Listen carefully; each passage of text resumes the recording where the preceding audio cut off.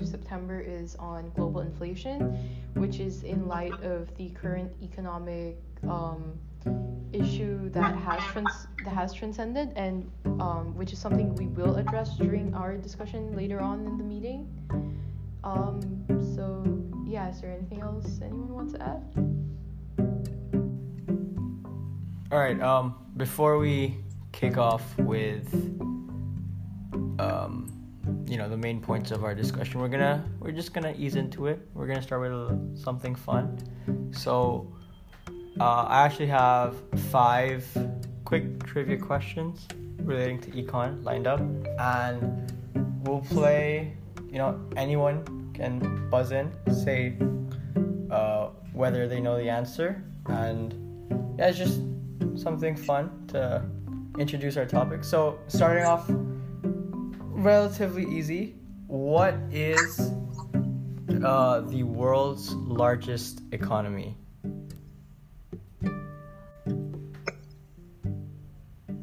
Anyone?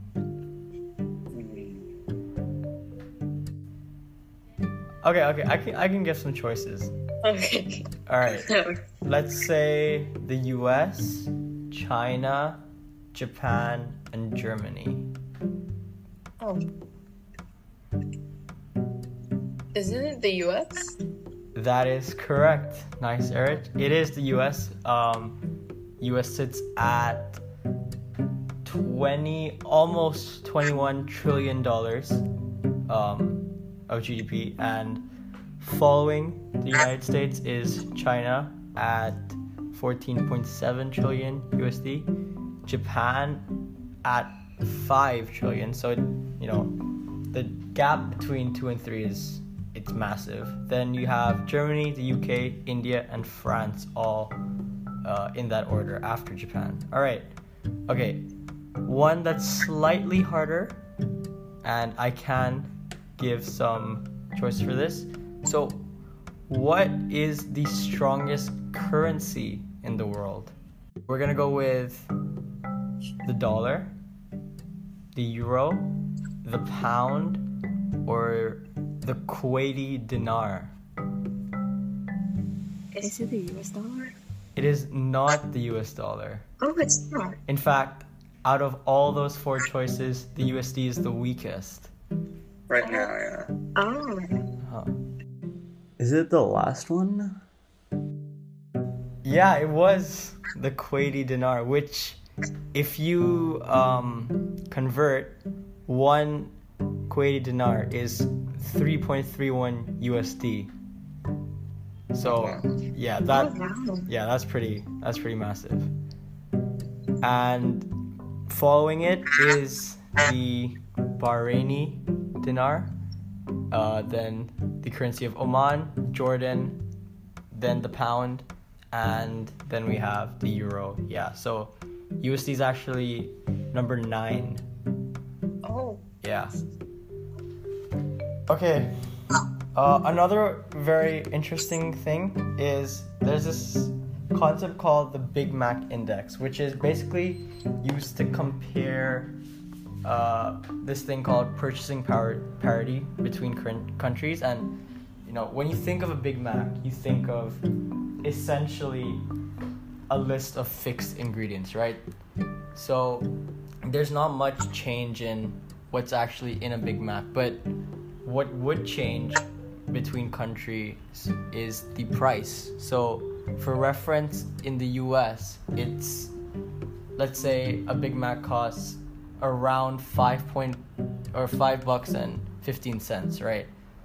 So which country in the world, which I'll give options, has the greatest Big Mac index, meaning the cost of a Big Mac is the highest, or in comparison, right? So again, the USD has $5.15. So you have Switzerland, Norway, Uruguay, and Sweden.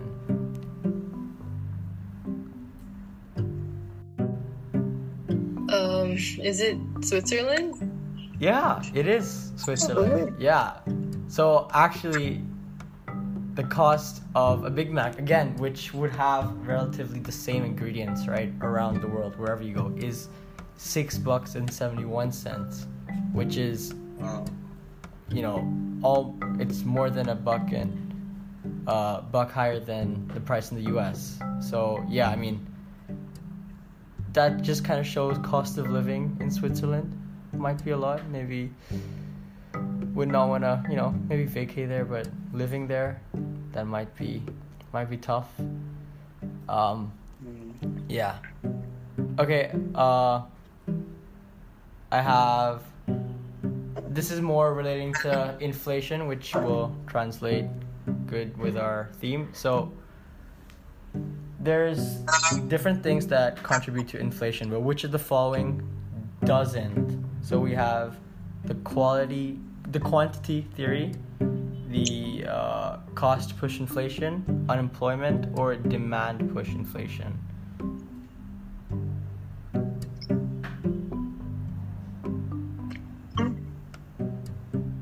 Oh, Steve, no one's answered. Do you want to explain that, Arush? Yeah, sure. Yeah, it is unemployment. I mean, I think cost push inflation and demand pull inflation could have been easily eliminated because they have inflation in their name, so surely they'll contribute to it. And yeah, unemployment does not exactly contribute to inflation. Okay, and the final one, which of the following are affected by inflation? So we'll go with low-income consumers, high-income consumers, producers, and unemployed people. And we'll throw in E, all of the above. I feel like it should be mostly consumers. That is a good guess, yes. That would make sense, of course. As prices go up, consumers will be hit, but they aren't the only ones affected by inflation. So the answer would actually be all of the above. Yeah, of course, consumers will be hit by increasing price levels. Producers, because costs will increase, and unemployed people, of course, because the demand for labor will be decreasing too as costs increase, of course. Okay, nice. Yeah, I think with that we'll segue into this monthly theme. So if Eric, you wanna start it off? So history of inflation. So what is the meaning of inflation in history? Inflation is how prices slowly increase over a good period of time. What is an example of inflation? It's when there's an overall increase in prices or the increase in the cost of living in a country. For taking a look at a particular example, U.S. inflation rates, it peaked, looking at it from 1960 to 2023, it peaked at the highest rate of inflation at 1980 with 13.55%, and the lowest rate at 2009 with negative 0.36%, and currently in 2021 it was 4.70%. Now, what is the Great Inflation? The Great Inflation is defined to be the macroeconomic event of the second half of the 20th century. It lasted for 2 decades during the time of the Great Inflation. Global monetary system is an operating system of the financial environment which was established during the Second World War and was soon abandoned. And it also, during the time of the Great Inflation, there were also 4 economic recessions, which are significant downturns in economic activity, and there were 2 drastic energy shortages. A quote said by one prominent economist, the greatest failure of American macroeconomic policy in the post-war period. The Great Inflation caused damage, but also lots of changes, like change in macroeconomic theories and changes in the rules that today guide the monetary policies of Federal Reserve and other central banks. While high inflation is generally considered harmful, some economists believe that a small amount of inflation can help drive economic growth.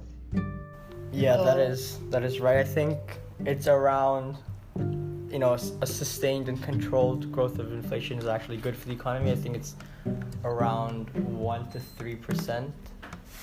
Inflation is actually considered good, and it's needed for the economy to grow. So that is a very important thing, and I think through the history of inflation, throughout everything that's happened, the main thing we take away is how to shape the policies that we implement today to tackle inflation now, right?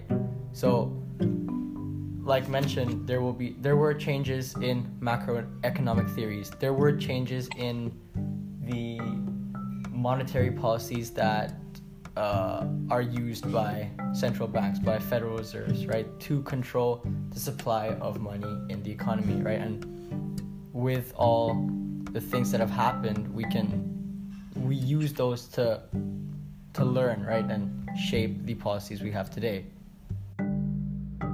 Yeah, definitely. Like, alongside the history of inflation, it's kind of interesting to see how monetary systems alongside inflation has developed throughout history, and just how people themselves have adapted to it and changed it to work in a more in a manner that fits everybody's standards. In general, the history of inflation, looking at some of the points, like the highest rate of inflation, 1980, 13.55%.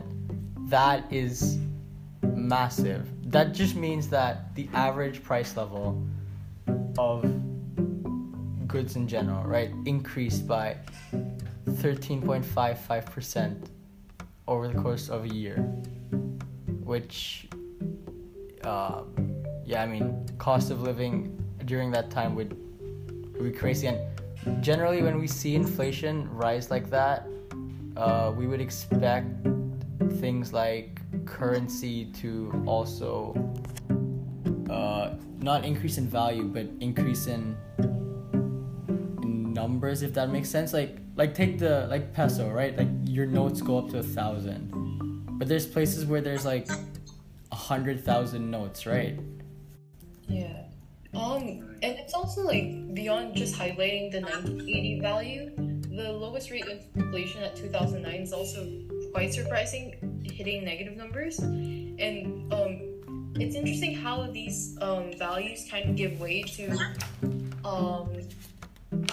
our view on what exactly occurred during those years. For 2009, I expect it's a long-term effect of the 2008 housing crisis in the US. Yeah, exactly.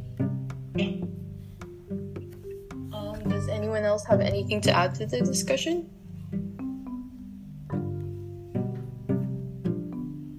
Okay, if not, we can move on and take a closer look at exactly how, inflation is caused and the causes for current global inflation today. So, Ahan, if you want to take this away.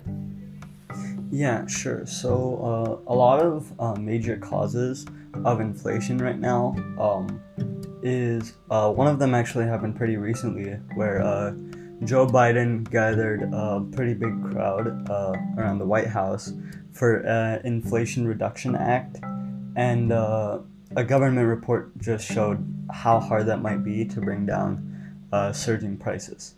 So its effect might be somewhat effective or modest at best, because according to last month's report, inflation was at an 8.3% year to year, which is crazy considering looking at the history of inflation, especially its peak at around like 13 to 14%. Like 8.3% according to last month's report, I find pretty really huge, yeah. And and it also rose just 0.1% from July to August alone, which also shows just how difficult it is to hit the Federal Reserve's inflation target of 2% to maintain a steady economic growth within the country. And recently as well, U.S. stock fell really hard, and the day after the act was released, S&P fell down 4.3%, and the Dow Jones hit its worst point in 20 years, even after the housing crisis as well. And so that's what happened after the Inflation Reduction Act. But we obviously have to factor in the pandemic and the effects that it had, and it had probably irreparable damage to the economy, and it surged through a lot of aggressive fiscal and monetary policies that were brought up in response to COVID. The stimulus package for the pandemic between the Trump and Biden administrations reached around $5 trillion, which did help demand come back, but unfortunately, due to the pandemic and obviously lockdowns, the supply chain remains, even today, hampered, and the policy was necessary for recovery as well. So rising prices were mostly based on around 3 causes for the most part, which were gasoline, shelter, and food, which also makes up 54% of the entire consumer price index. And energy prices have also risen, with gas prices increasing 60% year over year, which is already really crazy. And especially due to Russia's recent invasion of Ukraine, it resulted in a lot of sanctions and put huge limits on the imports of Russian oil. And that led to a big increase in household demand and supply chain shortages from the pandemic. And there was also, companies also couldn't keep up with the sudden rise of oil prices, and they had pretty reduced production, shipping delays, especially shortages in labor due to the heavy unemployment at the time as well. Yeah, so I think the causes of global inflation, like, we see inflation affected or caused most by, I would argue, by the pandemic, and now of course the supply shocks caused by the war in Ukraine, right? I mean, during the pandemic, of course, because there was greater unemployment, slowly supply would decrease, and that means the limited supply that is there now has a higher price, so there would be points of inflation which again would impact the people who are unemployed or low income consumers in general, because now their prices are increasing, so they're probably buying less quantities of things that might be basic needs, right? And again, this goes back and affects the economy, because now if, let's say, you're buying less quantities of food or less quantities of other necessities, right? Then that's affecting your productivity, which is going back and affecting the amount of output, the supply, right? And it's this whole cycle that keeps going again. So that was one main thing during the pandemic, and now we're seeing massive supply shocks caused by the war in Ukraine. Mainly, we see this in energy, in oil prices increasing, right? In the price of goods made from crops that are very present in Ukraine and Russia. One thing was yeast and wheat, right?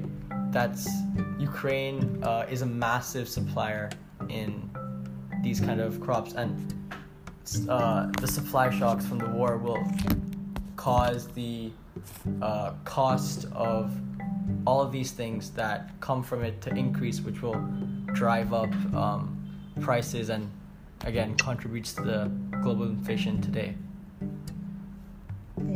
Yeah, I think it just goes to show how interdependent the global economy is with the Russian-Ukraine war, and just how much that has impacted the economies of different countries worldwide. And it's definitely, the interdependence is a very important thing. I mean, generally, if you were to think, of course, there are economies in the world like China, like the US, which countries depend on so much, but I think this global interdependence, right? You might not have thought beforehand the importance of a country like Ukraine, right, in the scale of global, in the global economy, right? But now we're seeing these massive effects, right? And yeah, so I think that is a cause. Again, it's something which was also a bit, it's unpredictable, right? So, and this massive supply shock has gone into contributing to the increasing global inflation we are seeing. I think with that we can also, try and understand some of the effects the global inflation is having. So, Emery, if you want to take that one away. Yeah, so we'll be focusing on mostly negative effects of the current global inflation. So generally, the negative effects include the purchasing power of consumers decrease as the value of money decreases. Those who are less fortunate or considered poor are affected disproportionately. Interest rates, which is the cost to borrow money, also increases. And for the current inflation, its main effects are that it's mostly harmful to low and middle income countries. So a lot of developing countries are disproportionately affected by this. And since there's inflation, the value of the US dollar is less significant to other world currencies, which creates like an imbalance as the American economy strengthens, but other economies relative to them decrease in strength, which also causes foreign investors to pull money out of markets in developing countries such as South American countries, Asian countries, and African countries. Yeah, so I think the inflation, I mean, we have to highlight how it's affecting low and middle income countries and low and middle income consumers, right? Because again, these are your average individuals, and increasing prices will affect them at a much greater proportion than people who are high income consumers, right? I mean, if say you make minimum wage, right, and average prices of anything, right, basic goods are increasing, right?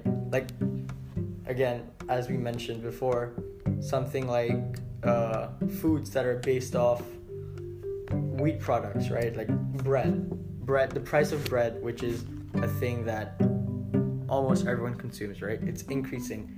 It's gonna affect these low income consumers even more, right, because they'll either have to dedicate more of their income towards purchasing the same quantity, or they will have to purchase less quantity of the good, right? And both ways it's a negative effect. Either you're taking more money to spend on the same thing, which will mean that you don't have enough money for either savings or to spend on something else, or you're basically lowering the quantity of something that it's a necessity. And again, that's gonna have effects where it impacts productivity, efficiency, and then that'll contribute to a decrease in supply generally within any market, right? And I also think the fact that it was mentioned that foreign investors will pull money out of emerging markets like South American, like Asian markets, like African markets. This is going to have a massive effect on the development of the nations in these areas, right? Because they depend on foreign investors, right, to fuel a lot of the development that's going on. And if that's, if people are pulling out, that means a lot of projects will be slowed down. A lot of just in general, a lot of developments in these countries will slow down or may not occur at all. I think the emphasis on the USD is also particularly significant, and it's even something we can see within the Philippine peso. Like in the range of quite a few months, the peso conversion, the exchange rate from peso to US dollars has spiked up a lot. Back then it was averaged around 50, I think, but now it's I think pretty close to 60. Yeah, I think it was like around 58 or something. Yeah, it was really high. And of course, I mean, yeah, again, this is another thing of discussion, like the increasing in the US dollar, and 90% of all foreign transactions actually happen in USD. So this will, it's a good thing for investors who've invested in the USD, and but again, this is a really bad thing for countries where the dollar debt, or countries who borrow a lot of money from the US, right, contributes to a lot of their GDP, and yeah, it's gonna hit them even more, because now they have to pay even more for, I guess, the same value that they borrowed for, right?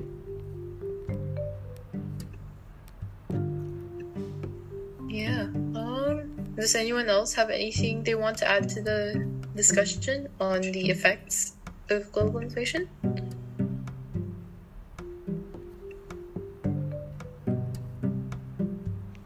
If not, I think that could conclude. I mean, okay, we can also kind of mention what measures countries can take to combat inflation, and generally these come with monetary policies, which are policies that target generally the interest rates of countries, and basically by increasing your interest rates, right, or the supply of money will decrease, right, because the cost of borrowing that money has increased. So if you increase discount rate or interest rate, right, cost of borrowing for the banks increases, so money supply decreases, which is needed in a time of inflation, right? So generally those are the policies we'll be seeing, which some countries have already started, and we will be seeing more of in the coming months to tackle the global inflation, right? Increasing interest rates is the main one. Of course, there's other things like countries can, or central banks can, basically increase the amount of reserve requirements, which are like, it's like the minimum amount of money a bank needs, like in their reserves, before they can lend out money, right? So if you're increasing that level that a bank needs, right, you're taking away potential money that is put into the economy, which will slow down the supply of money, and will slowly also help contribute to deflation and decreasing rates of inflation, because as money supply in the market decreases, slowly the average price levels will have downward pressure, right, and they'll slowly start decreasing. So I think those are some things we'll be seeing soon, and if not have already started. But yeah. If that's the case, then I think that concludes our podcast recording for this month.